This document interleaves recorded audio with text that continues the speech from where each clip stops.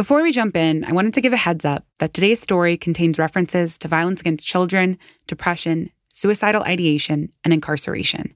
Please take care while listening. Resources related to these and other topics mentioned in today's episode can be found on our website, truecrimepodcast.com. As I completed my research for today's story, there was one line I couldn't ever quite get out of my head. Nestled at the top of a 2018 Vox piece that was written by Herman Lopez was this really simple but honestly really harrowing sentence. If you murder someone in America, there's a nearly 40% chance you'll get away with it. But it wasn't the 40% that sat nagging at the back of my mind. It was the 60. Because if the cops can't get it right 4 times out of 10, then who's to say they got it right the other 6 times? And that's the exact question we're asking today. Because this is the story of Darlie Routier. I'm Celicia Stanton, and you're listening to Truer Crime.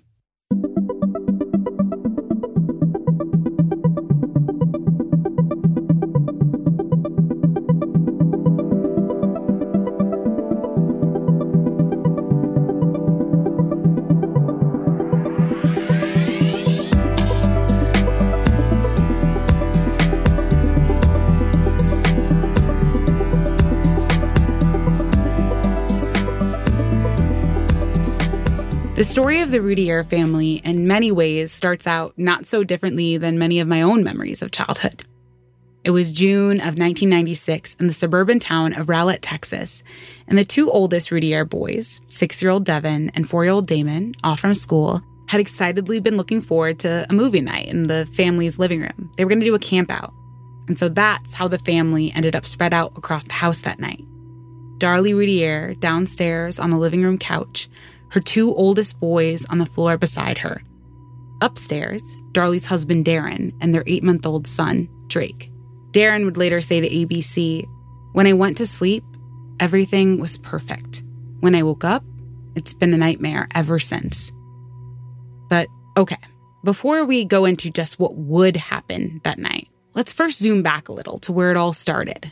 Just over a decade earlier at the Western Sizzlin' Steakhouse in Lubbock, Texas, because it was there that Darren, who was only 17 at the time, worked alongside Darlie's mom. And it wouldn't be long until Darlie met Darren, and the 2 were taken with each other pretty much immediately. And they ended up marrying 4 years later. And then, just 9 months after that, their first son, Devin, was born. And Devin, well, his family described him as pretty much fearless. He was that kid at the pool, always eager to show off his diving board backflip skills. You know the one I'm talking about. He was really sweet and spunky and ready to ham it up for a laugh.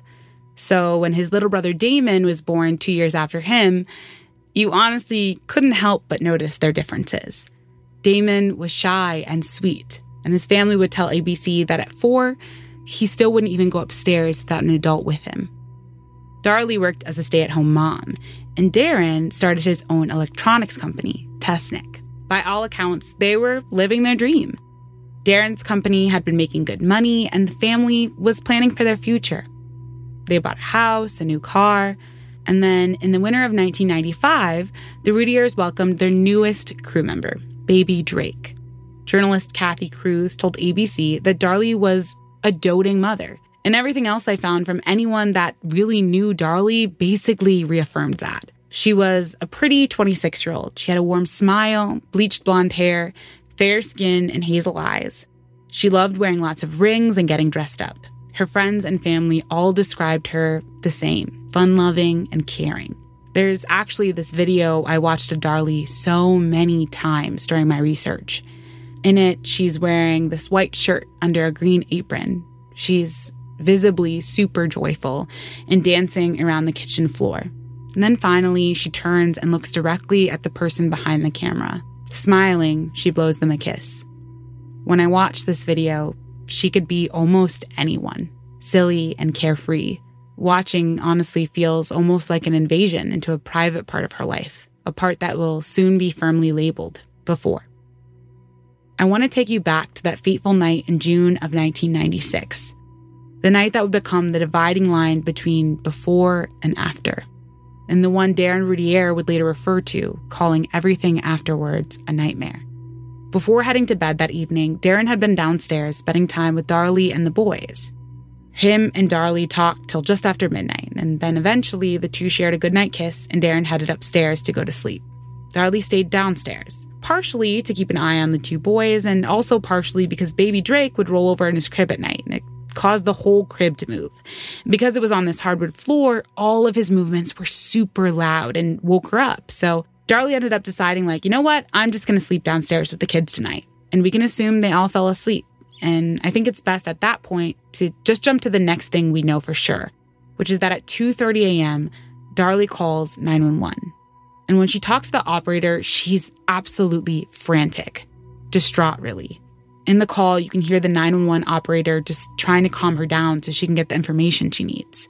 But eventually, through a lot of back and forth and crying, a rough story starts to emerge, which is that an intruder had somehow gotten into Darlie's home in the middle of the night, had attacked her two sons, Damon and Devin, and had then fled from the home. We have a picture of the floor plan of the Routier house up on our website, truecrimepodcast.com, if you'd like to take a look yourself. But the family room is where Darlie, Damon, and Devin were sleeping. Connected to the family room is the kitchen, and at the other end of the kitchen is a utility room, which led to the garage. So Darlie said that when she woke up, she saw an intruder, a white man she didn't recognize, wearing a baseball cap and dark clothing, and she saw him break away, running through the kitchen, into the utility room, and assumably leaving through the connected garage. On his way out, she says, he dropped a knife they're pretty sure was the weapon since it's covered in blood. Darren Routier can be heard in the back of the 911 call because, awoken by Darlie's screams, he had run downstairs and basically immediately jumped into action, trying to administer CPR to his oldest son, Devin. Unfortunately, these first aid efforts were to no avail, as Devin remained unresponsive. But Damon, the Routier's middle child, seemed to still be alive and breathing, but in really bad shape. A few minutes into the call, the first police officer arrives, and then soon after that, more police officers and paramedics as the 911 call concludes. First responders make their way into the home and attended to the boys. 6-year-old Devin is sadly pronounced dead on the scene. And so Damon, who is still conscious, becomes the paramedics' focus. But tragically, just a couple minutes later, Damon passes away from his injuries. Darlie, they realize, has also been attacked.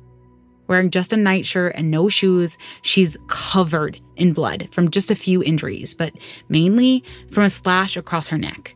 They take Darlie by ambulance to the hospital, and when she arrives, they rush her into emergency surgery.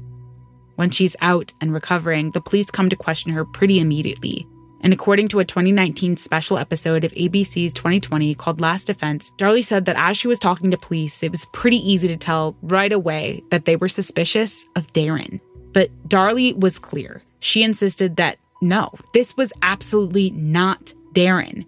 This was an intruder. She did not recognize this person. And one of the things about criminal investigations that stands out for me and my own experience as a crime victim is the secrecy of the process once you've told investigators your side of the story. As a victim or family member, information on the investigation of your case is extremely limited. Many of us accept this sort of secrecy as necessary. After all, a leak of sensitive information can pose a risk to the efficacy of an investigation.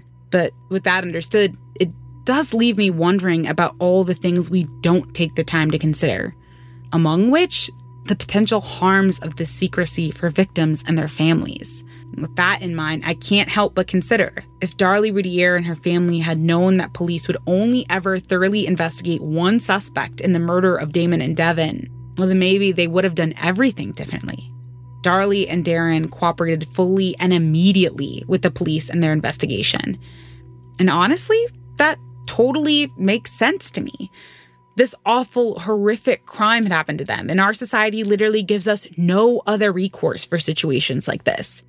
I mean, I 100% believe had I been in the same situation, I would have been eager to work alongside literally anybody who could have helped me figure out what happened, who did this, anything. But the problem with that is this. Unlike so much of what true crime may lead us to believe, crimes like this are just really uncommon. In fact, according to the Pew Research Center, violent crime, and murder especially, is near the lowest it's ever been nationally. with a 2019 victimization rate of 1 per 20,000. And yet in 2020, 78% of Americans believed that national crime was on the rise, continuing a more than 20-year trend of perceived crime being out of sync with downward trending federal crime statistics.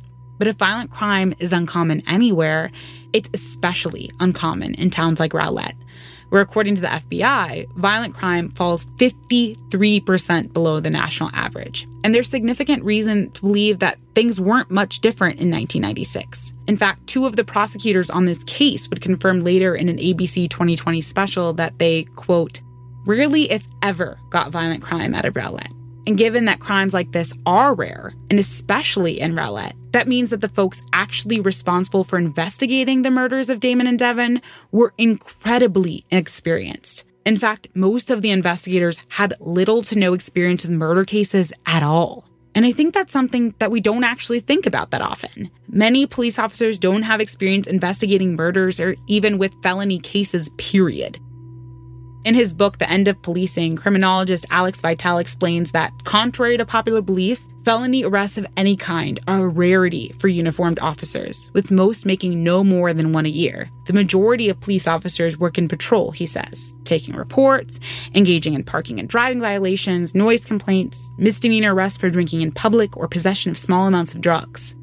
Officers Vitale has shadowed on patrol describe their days as 99% boredom and 1% sheer terror, which, he goes on to say, even that 1% is a bit of an exaggeration for most officers.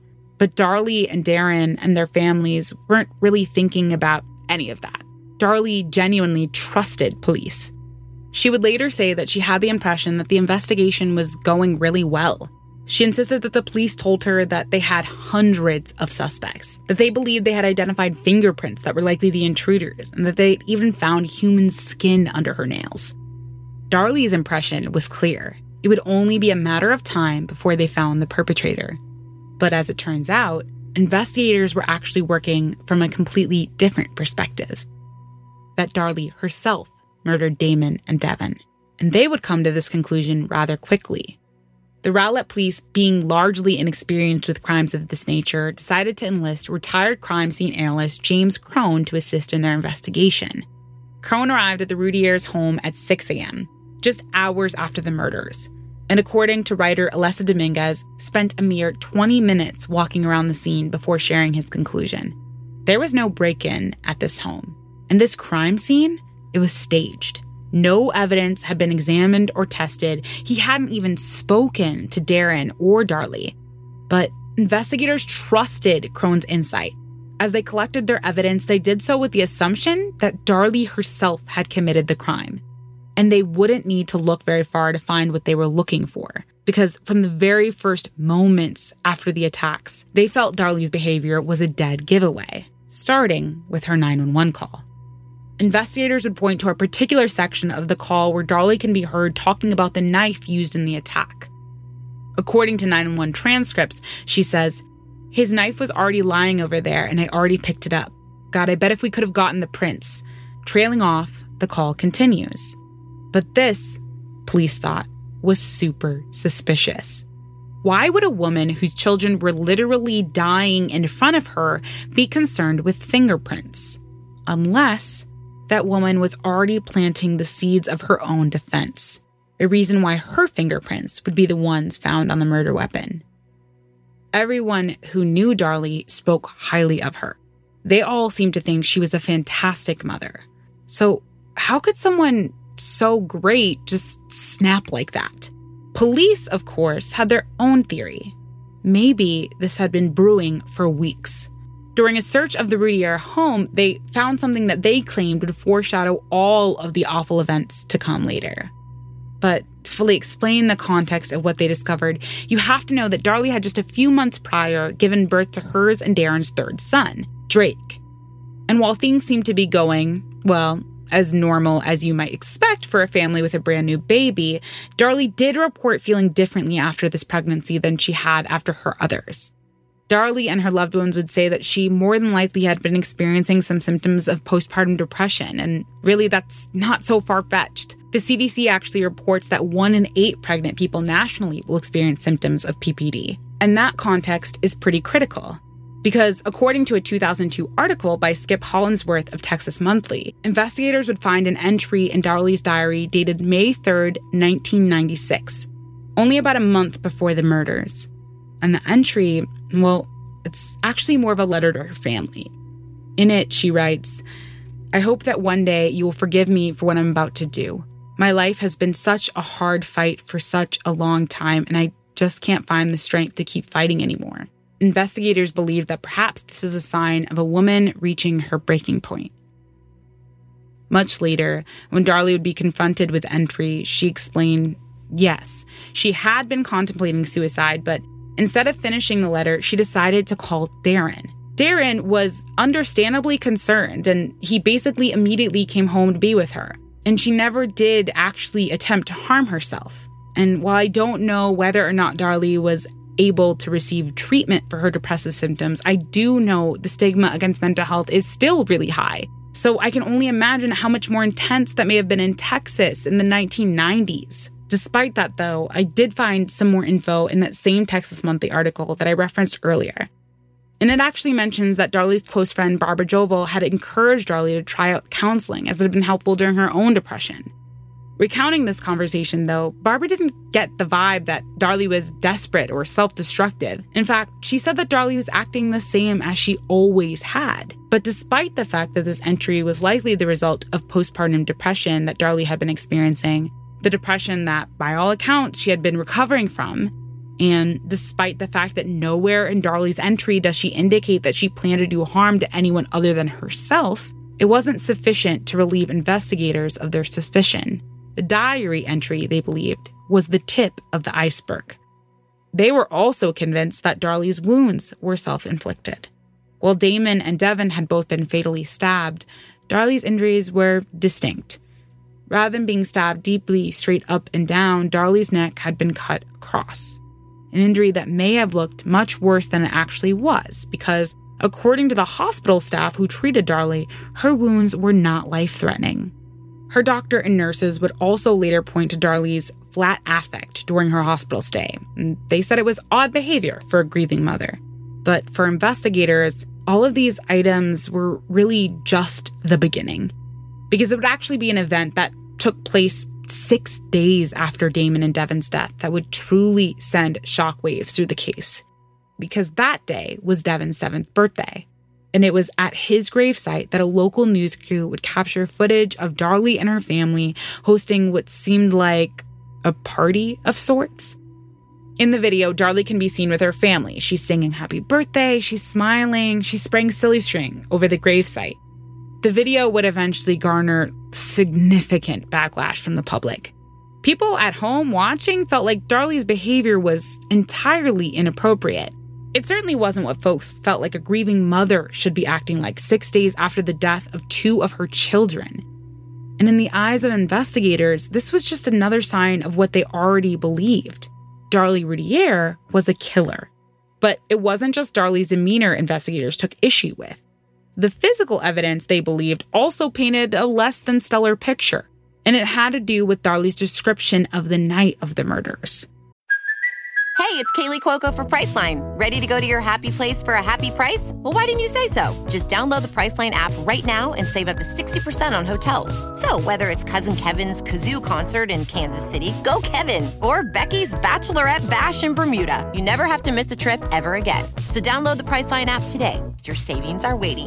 Go to your happy place for a happy price. Go to your happy price, Priceline. While the details of Darlie's memory were honestly a bit fuzzy, the general sequence of her version of events remained pretty much the same. 1 minute she's asleep on the couch, her boy sleeping next to her. The next she's awake and suddenly aware of an intruder in her family room. An intruder who is now making their getaway, fleeing out of the family room into the connected kitchen, then running through the utility room, which led to the garage. From here, the intruder would have had only one escape route: a garage window no more than a foot or so off the ground. The garage door itself was found closed and locked from the inside, while the window was found with its screen slashed, a perfect escape route. But the problem is with proving that an intruder was ever actually in the home at all. And that's because, aside from the cut screen, investigators believe there were no signs that anyone ever entered or exited the home through that window. First is the dust on the windowsill, which police say was completely undisturbed when they arrived on the scene that night.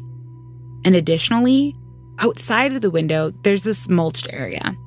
And that area, also completely undisturbed, meaning that no one stepped through it on the night of the murders. Even the back gate was found closed. And how could it be that an intruder making a run for it after committing a heinous crime would have had the time and the foresight to be sure to close and latch the gate behind them on their way out? And that's just where things start going south for Darlie, because the other big piece of physical evidence they find is even bigger. The knife used in the murders was a knife pulled from the Routier's countertop butcher block. So as investigators are going through the house, they examine the other knives in the block, one of which is this serrated bread knife. They send all the knives back to the lab for testing, and when they do, they find something really interesting. A small, singular fiber, unviewable to the naked eye, only 60 microns long. Fiberglass. And if you remember, the big piece of evidence that pointed to the validity of Darlie's intruder story was that cut window screen in the garage. A window screen made of fiberglass. The same fiber found on that kitchen bread knife. Fibers that, according to the state's expert analysis, looked remarkably similar. And while, sure, an intruder could have used one of the Routier's own knives to commit the murders once they were in the home, they couldn't possibly have used the Routier's knife to break in. For investigators, it backed up James Crone's theory. Darlie Routier had staged the crime scene, taking the bread knife from her own kitchen to cut the window screen and lend credibility to her version of events. But innocent till proven guilty was maybe more of a formality in this case, because 2 weeks after the murders of Damon and Devin, the front page story of the Houston Chronicle began with a graphic description of investigators' theory. Darlie Routier slashed a garage window screen to throw police off track, then went back to her sleeping boys, ages 5 and 6, and stabbed them repeatedly, striking so hard she broke ribs, according to a police affidavit. She placed the murder weapon on the garage floor for the police to find, and then she went to the kitchen sink and inflicted shallow stab and slash wounds on her neck, shoulder, chin, and fingers, investigators said. And I don't know about you, but when I read this article, I couldn't help but think about the fact that this opening leaves such little room for the possibility of Darlie's innocence. The quotes from police and their affidavit are inserted into the piece in a way that feels more statement of fact rather than accusation. The description is graphic to the point of unnecessary, likely to render an automatic emotional response from anyone who reads it. Based on this news clip, it's hard to imagine that Darlie Routier could be anything but a monster. Perhaps readers were relieved to discover at the end of the article that Darlie had been arrested just 12 days after the murders and was now in jail awaiting her indictment. Perhaps they would have been unfazed to hear that Darlie would remain in jail all the way up to her trial, nearly 7 months later. Perhaps they thought monsters should be locked up. But it raises an important question. What if Darlie wasn't a monster after all? In the days following the arrest, Darlie and her family were in absolute shock. They remained adamant. The police had it wrong. According to an article in the Houston Chronicle, while Darren couldn't be reached for comment, he had changed his voicemail to say people should, quote, not believe everything the media is saying. And all that evidence the police said they had, Darlie's supporters weren't having it. They were convinced. The cops had it out for Darlie from the start. They were never really investigating who committed the murders. They were investigating how to make the evidence fit the story they wanted to tell. And let's start with the 911 call. The one where Darlie mentions picking up the knife. The police claimed Darlie's comments were suspicious. But as I was reviewing this case, I listened to the 911 call, and I'd like to play a clip for you now. But before I do, I want to mention a couple of things. First, the audio is honestly a little bit difficult to understand. That said, if you're listening in headphones, I think you should be able to make out enough to take away what's most significant. But secondly, and this is most important, this call is emotionally really hard to listen to. And I wanted to give that content warning up front. This audio has been widely circulated online, not just by those who feel Darlie is guilty, but also by Darlie's supporters, including Darlie's close family and friends. For them, the evidence in this case, including the audio of this call, are important to the overall picture of what really happened. And I agree. That said, I want to emphasize that the Routiers are real people who, regardless of the exact details, went through something extremely traumatic the night this call was placed. You'll be able to access the full link to the call on our website. If you think listening may be too difficult, please fast forward a bit. Here's the clip now. Your name's Darlie? Should I put that down? Yes, please. God, they're taking forever. There's nobody in your head. You don't know who this is?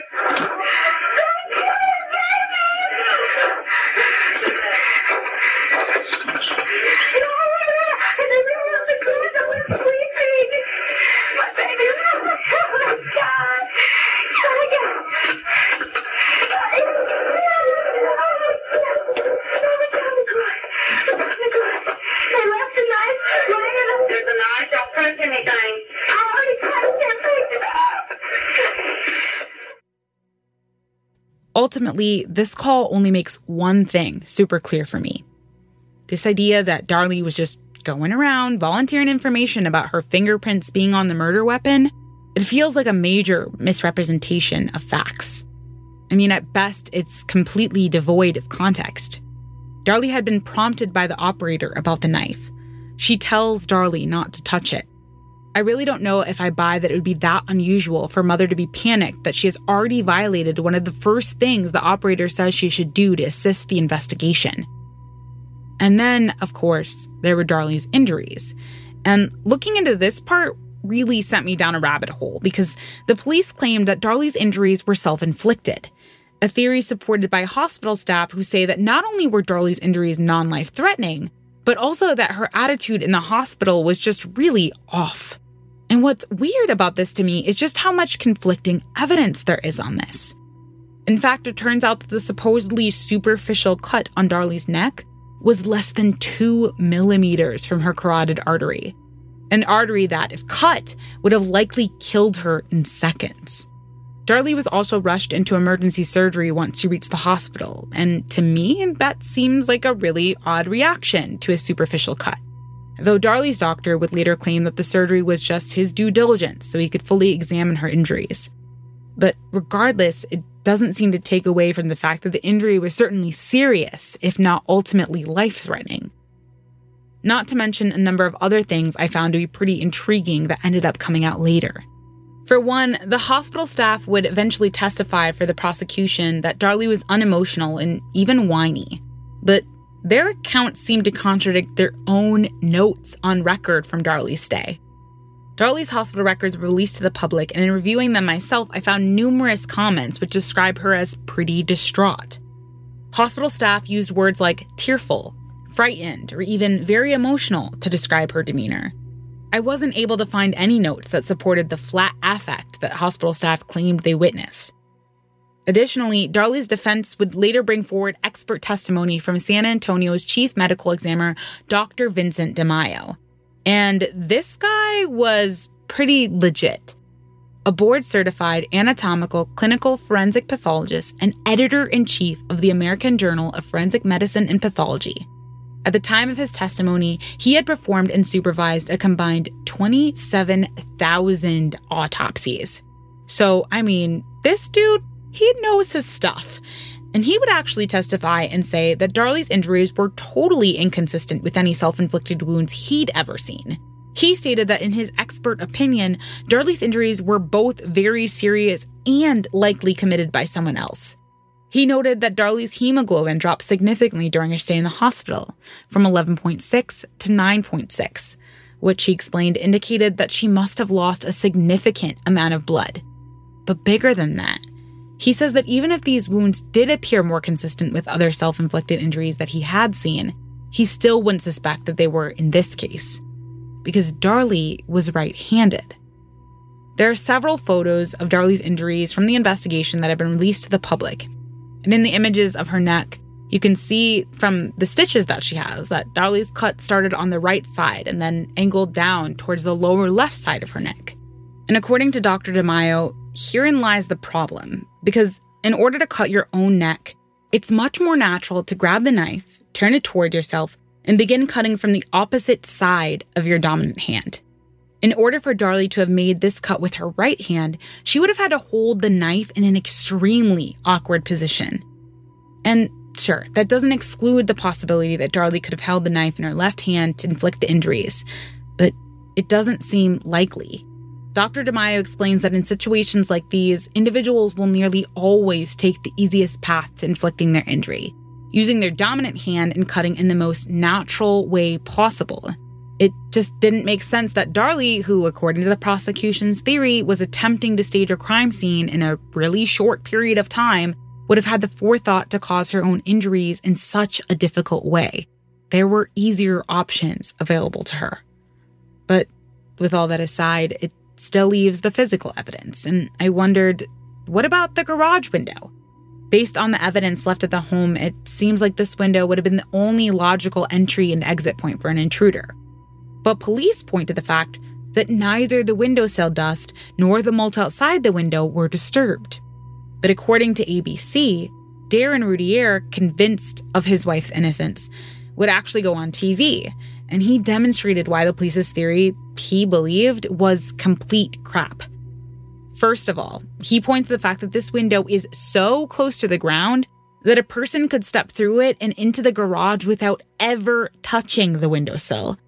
And I mean, I've looked at the pictures of this window. It's literally maybe a foot off the ground. And Darren's point makes sense. And then right there on TV, he proves it, stepping into the garage easily without ever touching the windowsill. And that mulch that they say was undisturbed? Two big issues. Number one, the investigators who did the test on the mulch to see, okay, if someone walked into this mulch, would it look disturbed? They found that it would likely only ever show any signs of disturbance if someone ran through the mulch. When investigators walked through the mulch, there was nothing to indicate it had ever been walked through. On top of that, the mulch wasn't even in the direct path of the window. It was off to one side, and directly below the window was actually cement. So easily, someone could have stepped through right onto the cement and headed off the property, never touching the windowsill or the mulch.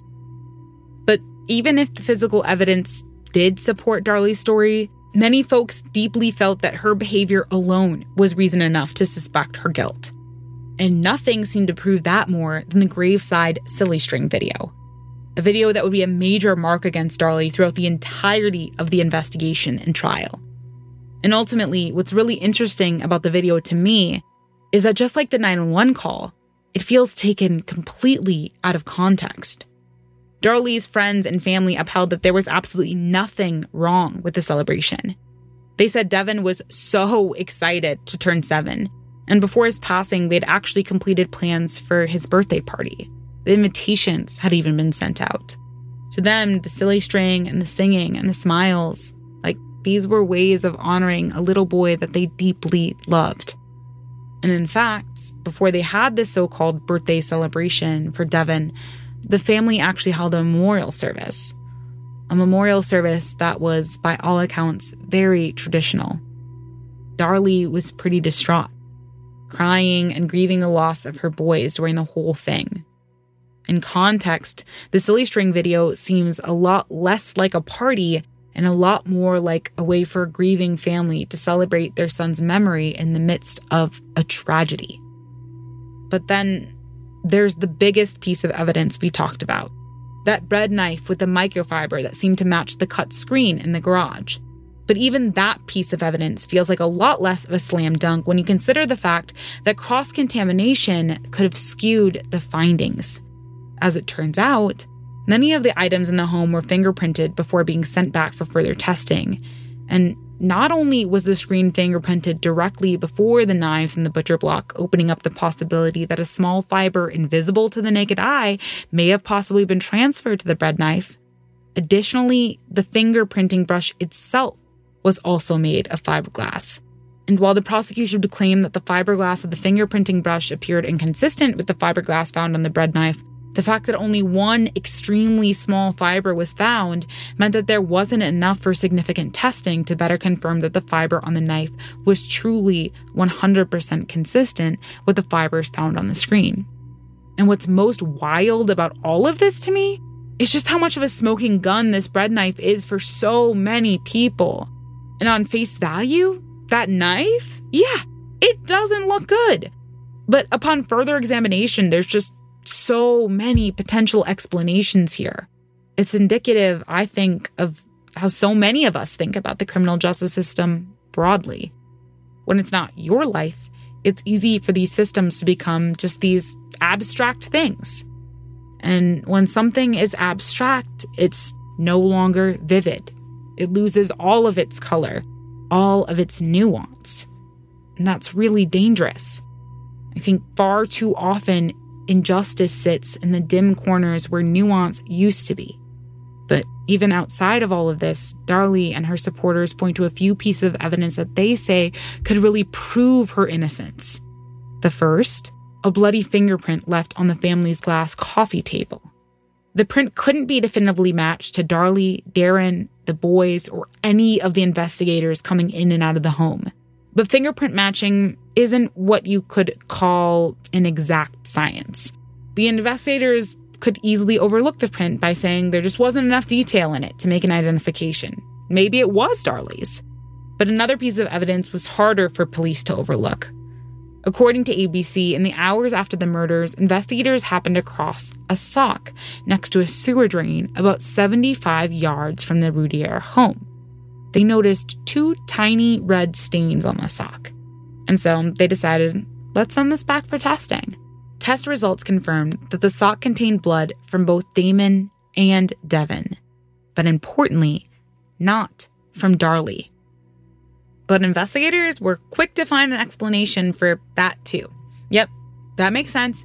Darlie must have planted this here in an attempt to substantiate her story that someone else had been in the home that night. And that seemed pretty immediately unbelievable to Darlie and her family, and I kind of have to agree. We know that her wound, superficial or not, bled a lot. Her blood was all over the crime scene. Pretty much everywhere Darlie went, she left a trail of blood behind her. And this sock, it was 75 yards from the Routier home. That's 225 feet. And let me put that in perspective. The round-trip distance between the Routier's home and where the sock was found is nearly the length of 1.5 football fields. That's not a close enough distance that someone could just throw something. That leaves a couple of major problems. First of all, not only was Darlie's blood not found on the sock, it wasn't found anywhere near it.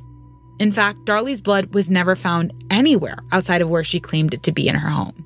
And other folks like Skip Hollinsworth of Texas Monthly point out that if Darlie really wanted to plant the sock, wouldn't she have left it closer to the house where it definitely would have been found by somebody? Wouldn't she have covered it in more than just a couple of drops of blood to make sure it stood out? The fact that police found the sock and decided to send it back for lab testing at all was pretty miraculous. And I mean, honestly, all of this points to the biggest issue I have concerning Darlie's guilt. And that's the timeline. In order for Darlie to have planted this sock, she would have had to run 75 yards down the block and 75 yards back. We know she couldn't have been bleeding at the time because there's no blood outside. So that means in order for investigators' theory to be correct, Darlie would have had to attack her children, get a little bit of blood from each of them onto the sock, run a football field and a half to plant the sock, and return home all without being seen, use the knife to cut her neck, hand, and arm, do whatever else she felt she needed to best stage the crime scene, all before waking up Darren and calling 911. But if that story doesn't already sound pretty outrageous to you, then it might once you hear this. We know from the testimony of the medical examiner who performed Damon's autopsy that once the last of his wounds were inflicted, he likely would have only lived for about 6 to 9 minutes. That means that Darlie would have had at most 9 minutes to stage the crime. But this timeline gets significantly shorter when you consider that most of the time is already accounted for. Darlie made the 911 call at 2:30, and the call lasted for 5 minutes and 44 seconds. Towards the end of the call, the first officer arrives on the scene. After the call ends, about a minute more passes before paramedics come into the home at around 2:37. The paramedic tending to Damon testified that he was still breathing for a few more moments before he stopped, putting Damon's exact time of death around 2:38 a.m. Considering the 911 call began at 2:30, and Damon likely lived at most 9 more minutes after being attacked. That gives Darlie a maximum of 60 seconds to plant the sock, self-inflict her injuries, stage the rest of the crime scene, and wake up Darren, all before dialing 911. But even outside of all of this evidence, for me, there's another truly baffling hiccup. How could a woman with no history of abusing her children, a woman who was known to be bubbly and kind, a woman who by all accounts absolutely adored being a mom, go from a living room, movie-watching slumber party with her kids to murdering them in cold blood? It just didn't make sense. It really seemed to me like investigators had no idea about a motive. But maybe they didn't need one. Not long before the chaos of the Routier case, another mother was actually in a media firestorm of her own. Susan Smith was a 23-year-old woman from South Carolina, and I found this article written by New York Post reporter Gabrielle Funrouge, which explained that Smith, and this is a quote, told police an armed black man stole her car and drove off with her 2 sons inside. For 9 days, the teary-eyed woman would appear on national television, pleading for the safe return of her babies. And please understand that when I say that this story captivated the nation, I mean it captivated the nation.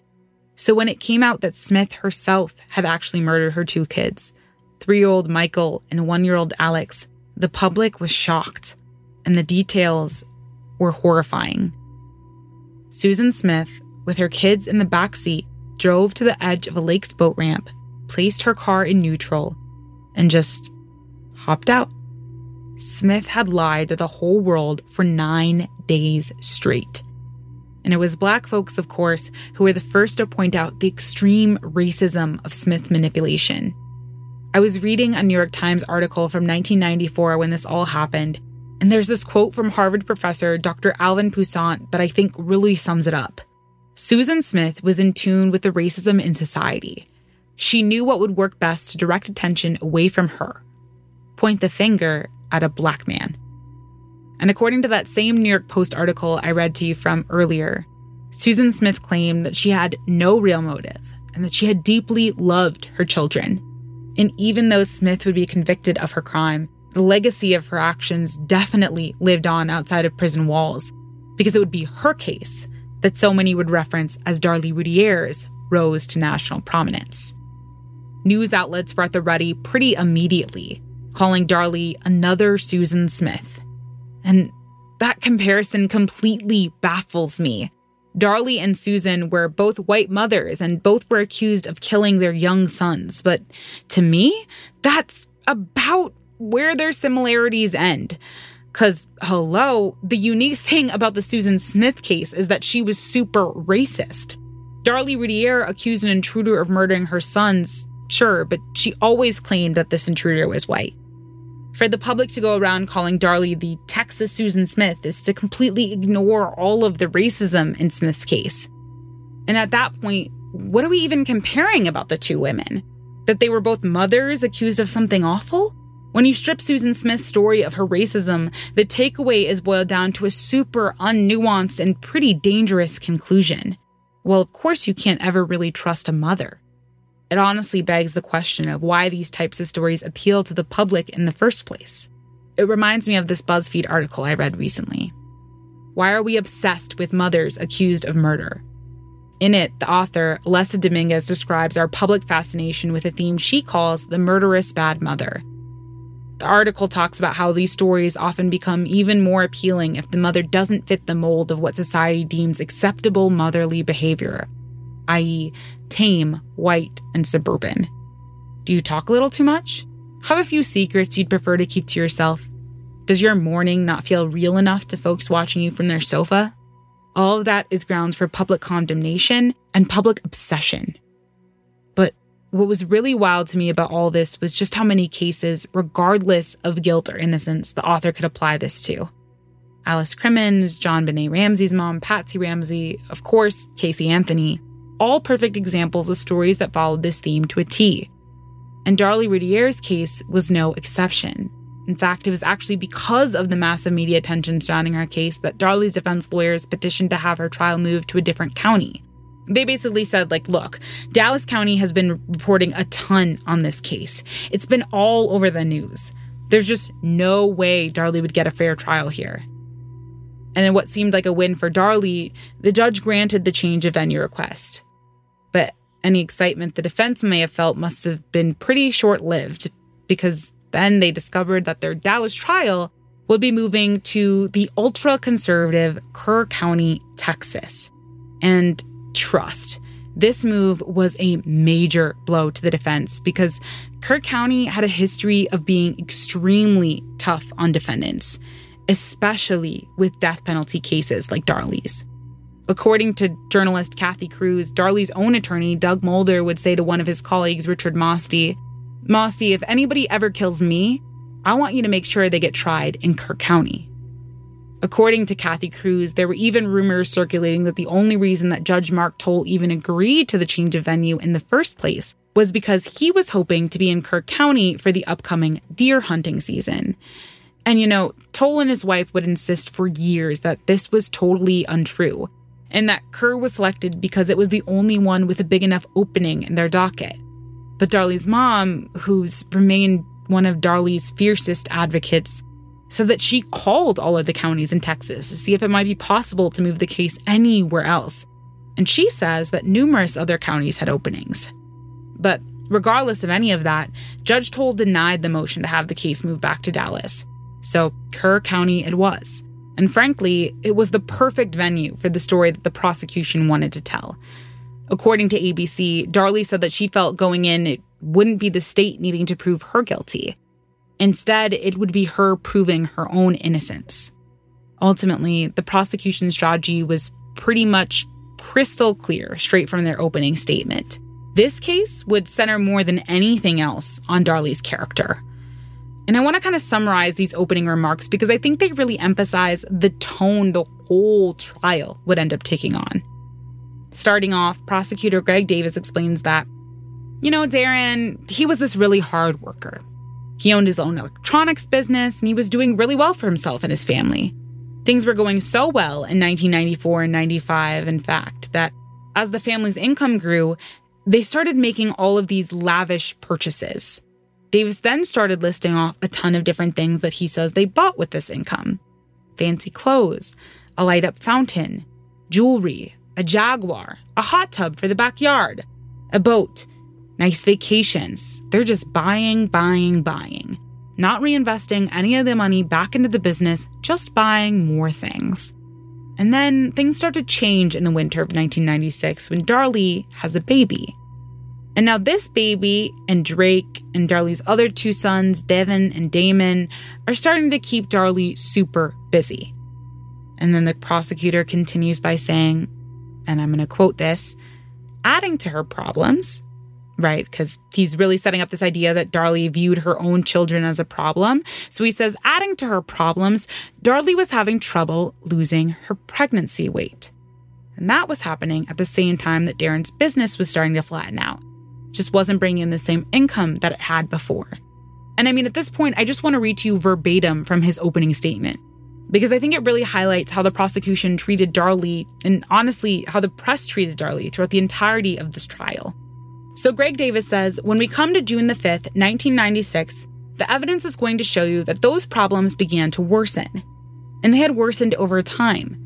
By that date, this defendant right over here still had not lost the weight that she had gained during her pregnancy.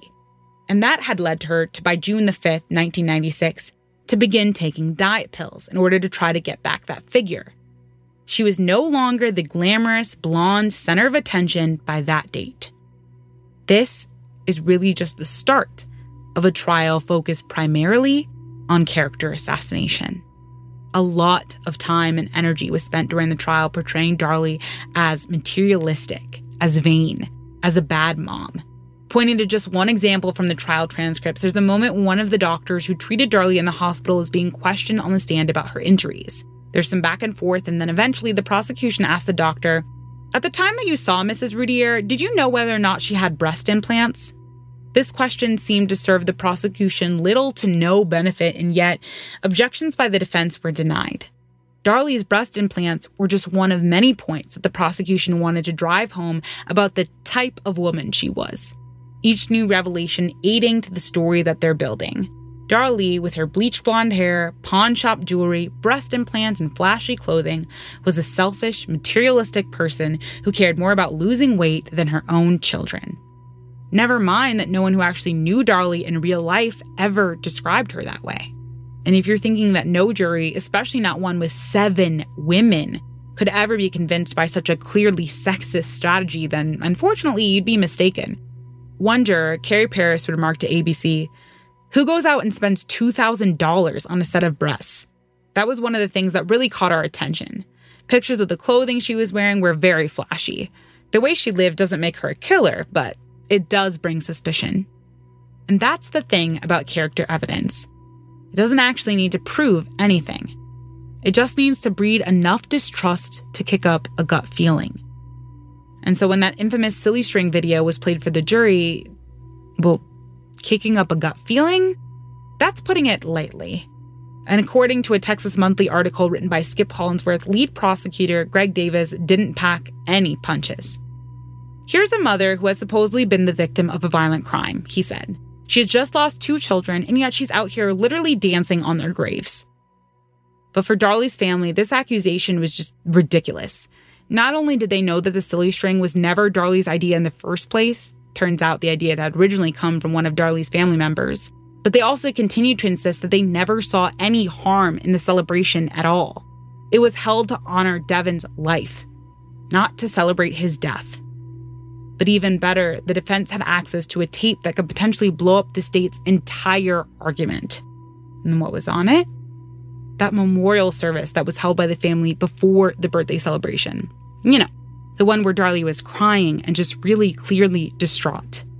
Only problem? Darlie's defense would never show that tape to the jury. Her lawyer, Doug Mulder, just didn't feel that the silly string incident would play a major role in the jury's deliberation.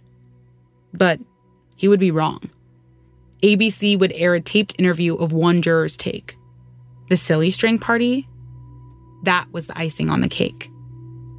And while this blunder from Darlie's defense was a pretty huge one, it becomes almost understandable when you consider that Mulder was given just months to prepare a defense for Darlie's death penalty case.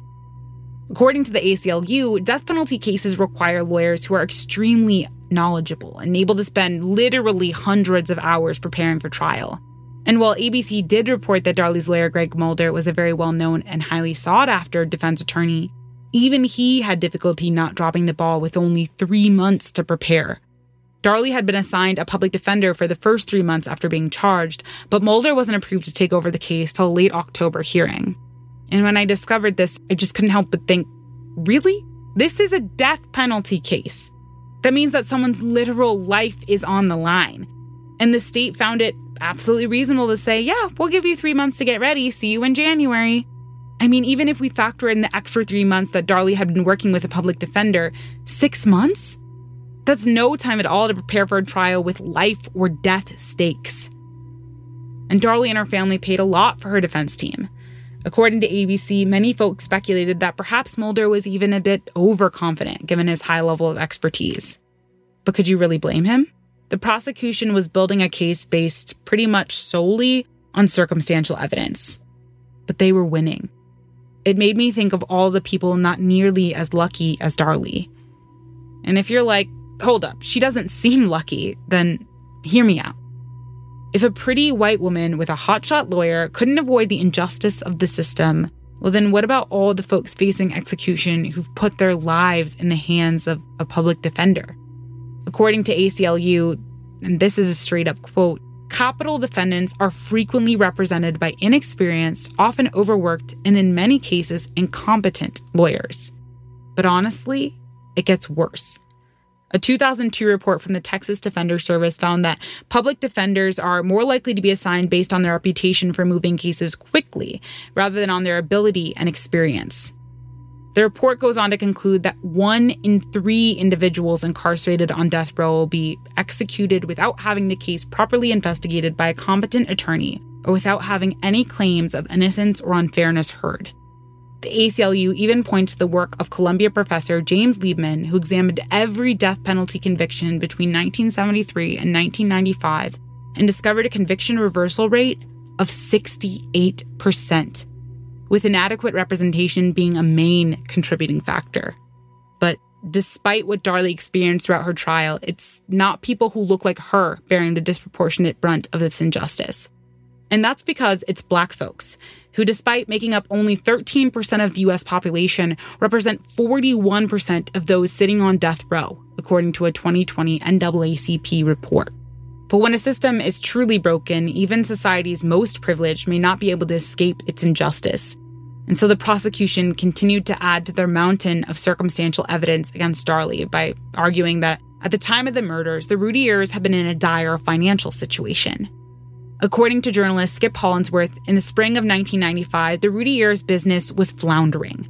They were behind on mortgage and owed $10,000 to the IRS and another $12,000 to credit card companies. That dream lifestyle they had been building, it was crumbling. And Darlie saw her children as threats to her lavish lifestyle. Or so said the state. According to an ABC 2020 documentary, Darlie claimed that the business had hit a slow period. Sure, but that was not unusual. But I think, for me, bigger than that, killing your kids over $22,000 worth of debt and a few missed bills? It seems hard to believe. In today's dollars, the Routiers' IRS and credit card debt would be around $36,000.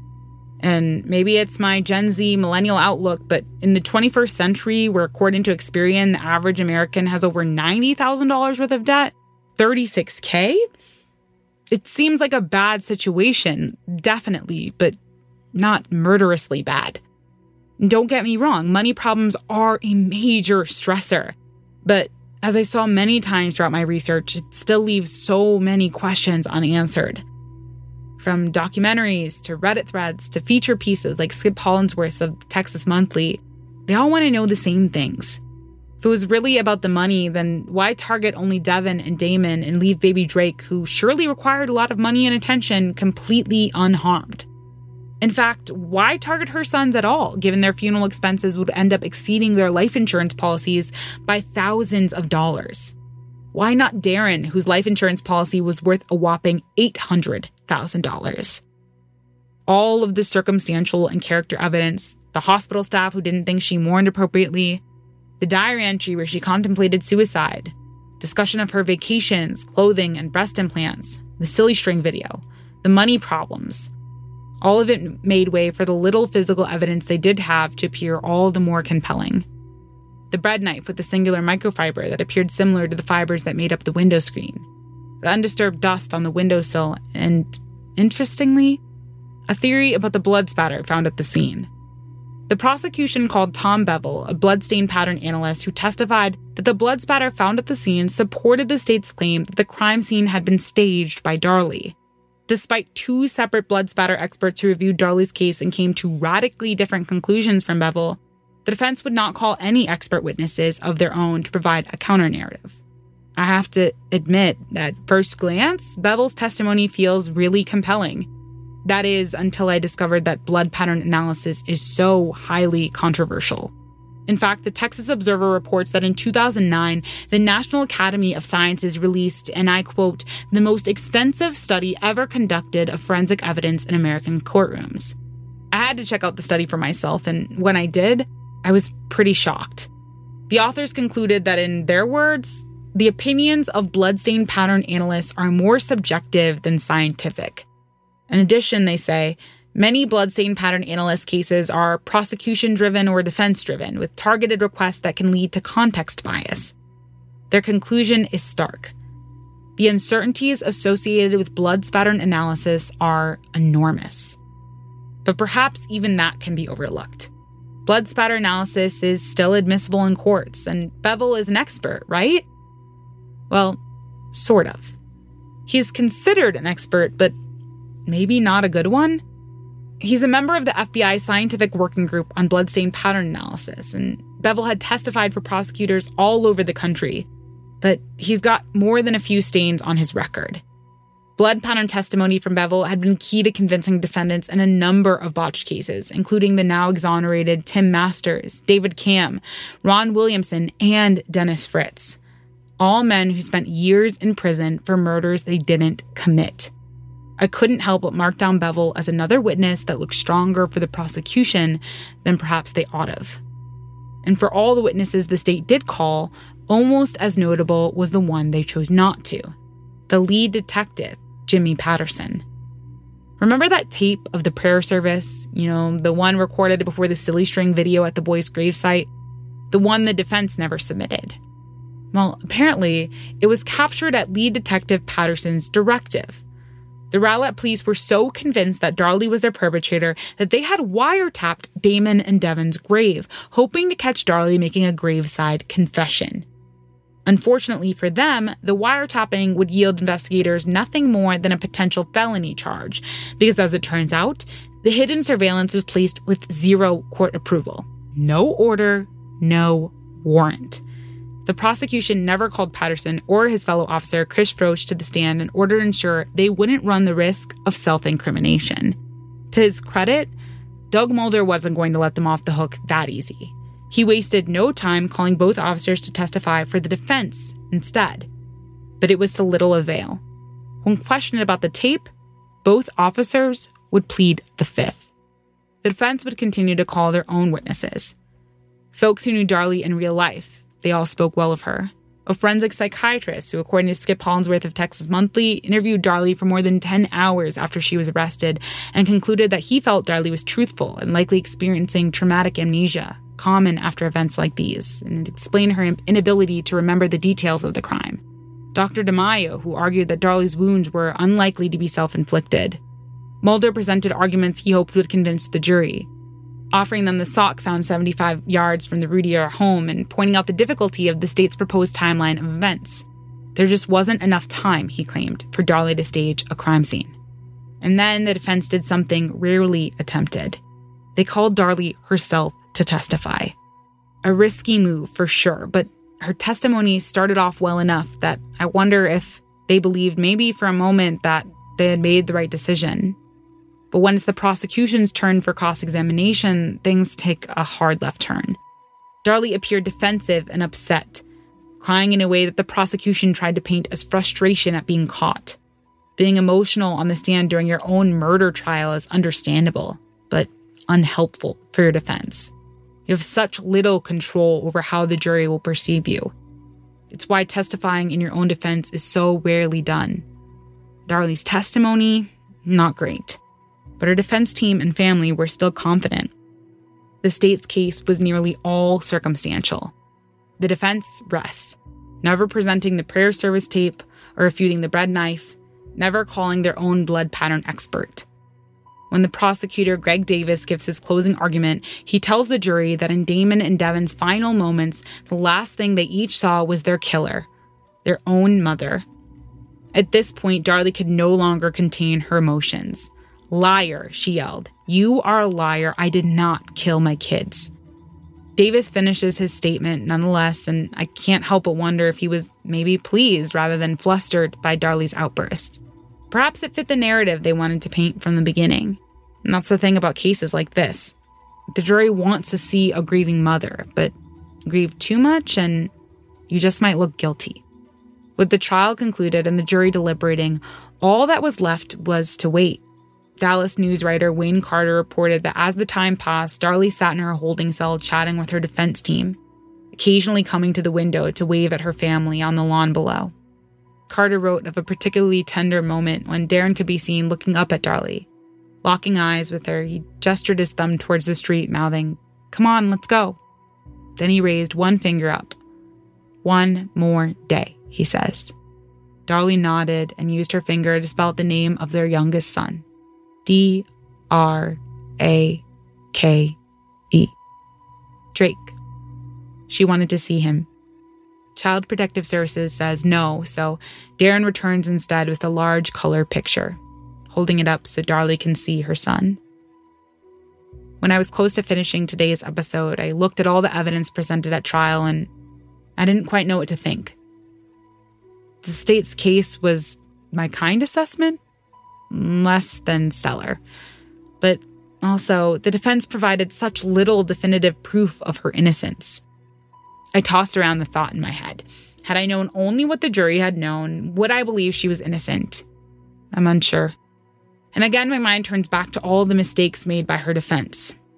And then suddenly, I remember the worry Darlie had going into trial, that it wouldn't be the state needing to prove her guilt, that it would instead be her defense, burdened to prove her innocence. And then it clicked. It didn't matter if the defense couldn't prove her definitively innocent. I was asking the wrong question. In the United States criminal justice system, the burden of proof is supposed to lie with the prosecution. The question posed to a jury is not, do you believe the defendant is innocent? The question is, are you left with even an ounce of reasonable doubt? And if there was one thing I could say for certain, this case was overflowing with doubt. The jury deliberated for 9 hours, during which it said they watched the silly string video no less than 7 times. When they emerged, they had their verdict. We, the jury, find the defendant, Darlie Lynn Routier, guilty of the offense of capital murder. A few days later, she'd know her punishment: death by lethal injection. And that's where this story ends. Or at least it's where we might end if this was a different show. For so many folks, these stories end with conviction. The good guys catch the bad guy and the bad guy gets locked away. But the truth is a lot messier, because for Darlie, for Darren, for Drake, for their family and friends, life goes on, and Darlie's conviction represents not the end of the book, but the start of another devastating chapter. Like Darlie, millions of people have experienced incarceration in this country, but still, the majority of us have not. And many of us never truly consider what prison might be like. For those in society lucky enough to not be touched by incarceration, prison becomes this black hole for the forgotten and disposed of. Life beyond the barbed wire is deemed too insignificant for real consideration. But some, like Darlie and her family, aren't so lucky. I want to tell you a bit about that now. Every day for the past 23 years, Darlie has woken up in a small, narrow cell. 60 square feet to be exact. The room is not much bigger than my own bathroom. The walls are stark white, made of cinder block. A small grated window on the back wall is the only portal to the outside world. In one corner is a small metal stool. In another, a shiny metal toilet with no lid. Pushed against the wall is a firm and thin-looking mattress which sits atop a simple metal frame. The ground, a cool gray cement, is the opposite of homey. The prison is named Mountain View, but as the Observer's Ruth Hale describes, there is no mountain, and from the prison's death row, there is no view. Lucky for Darlie, Texas's women's death row is air-conditioned. And I say lucky because in Texas, where temperatures often rise into the triple digits, air conditioning is often denied to the incarcerated. In fact, according to a 2019 Texas Tribune article, despite nearly 24 heat-related deaths since 1998 and at least 56 heat-related illnesses in 2019 alone, 75% of Texas prisons still lack air conditioning. As I learned about how Darlie has spent her years in prison, I couldn't help but think about the inevitability of life, how the days continue to pass even in the face of immense tragedy. Darlie's oldest 2 sons are gone, but Drake isn't. And Darlie is still his mother. Darlie would tell journalist Skip Hollingsworth in 2002 that even in prison, she liked to read Parenting Magazine. In fact, she had a monthly subscription. Eager for Drake's visit, she was reading Harry Potter so they could discuss the plot. As the days have turned into months and the months into years, Drake has grown up only ever seeing his mother through a sheet of bulletproof glass. Reality that would persist and persist and persist through all his major life events, including when at 17 he was diagnosed with cancer. Though thankfully, according to AP, he's now in remission. Drake's experience is heartbreaking, but not uncommon. The Sentencing Project reported in 2018 that 1 in 12 American children have experienced parental incarceration. Darlie and Darren would actually stay married for many years before making the mutual decision to divorce in 2011. Darren maintains his belief that Darlie is innocent, and Darlie's mom would tell Betsy Blaney of the Associated Press that the two still love one another and that the state was to blame for the destruction of their marriage. She added, "It's just time for him to try to move on and try to find some happiness." In the years since Darlie's trial, many folks have changed their mind on her guilt. A juror, Charlie Sanford, who spoke with the Texas Center for Community Journalism about the deep regret he feels regarding Darlie's conviction, is one of them. Even Barbara Davis, who wrote a scathing indictment of Darlie in a true crime book published only a year after Darlie's conviction, has, according to Fort Worth Weekly, done a complete 180. Now convinced of Darlie's innocence, Davis calls the book her biggest shame. Darlie and her team of defense lawyers have been in the process of working on her appeal. A lengthy process, according to the Death Penalty Information Center, which reports that most people on death row will wait more than 10 years for execution or exoneration as they exhaust the notoriously slow appeals process. Sadly, more than half of the exonerations since 2013 have taken 25 years or more. And if you find those numbers as horrifying as I do, you wouldn't be alone. Many opponents of the death penalty argue that this long wait exacts profound psychological stress on the convicted as they sit for years in near constant uncertainty. A punishment many say is cruel and unusual.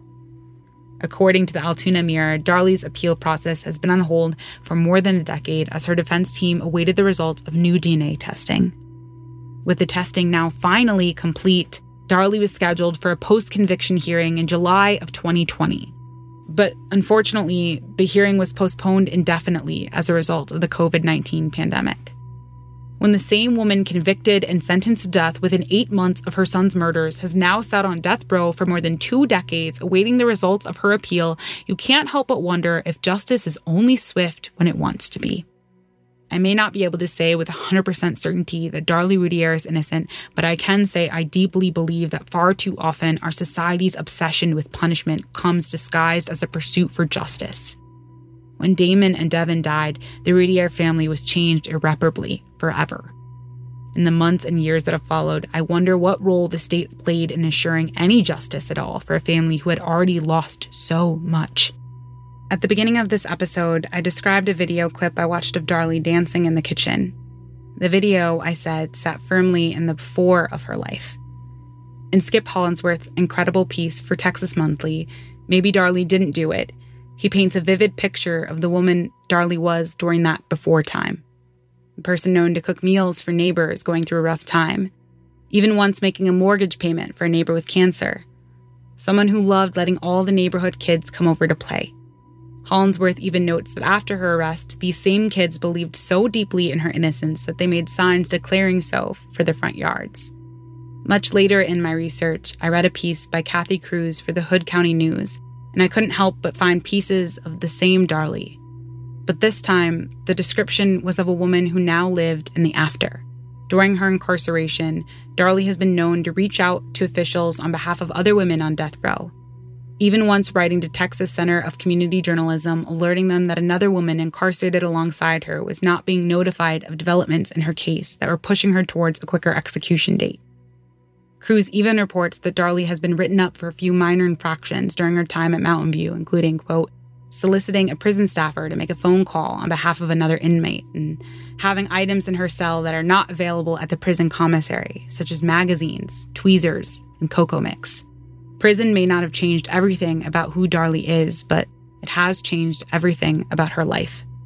I've thought of Darlie and her family every day for weeks, and in that time, I couldn't help but take many lessons with me. But above the rest, one stood out most strongly. But I want to be clear about what this lesson is not. It's not a lesson to be distrustful of your neighbors, not a lesson that anyone can contain deep darkness. It's not a lesson to always stay vigilant. But instead, the lesson is this. If the state can justify executing a woman who may be innocent, then perhaps it's not each other we should fear, as much as the systems that can kill us and call it justice. If you're in the United States and you or someone you know is contemplating suicide, please call the National Suicide Prevention Lifeline at 800-273-8255, or you can visit their website at suicidepreventionlifeline.org. I want to take a moment to bring special attention to a few resources that have been absolutely instrumental in the creation of this episode. Skip Hollandsworth's investigative piece, Maybe Darlie Didn't Do It, from the July 2002 edition of Texas Monthly, and DarlieFacts.com, a website maintained by Darlie's supporters which provides access to most of the primary documents from this case, including trial transcripts, photos, descriptions of all the people most important to this case, old newspaper clippings, and more. Links to these and other resources used for this episode are available and can be found on our website, trueorcrimepodcast.com. To learn more about Darlie's case, including a letter she wrote to her supporters in 2018, visit darlieslastdefense.com. This website was created and maintained by two of Darlie's attorneys, Steve Cooper and Richard Smith.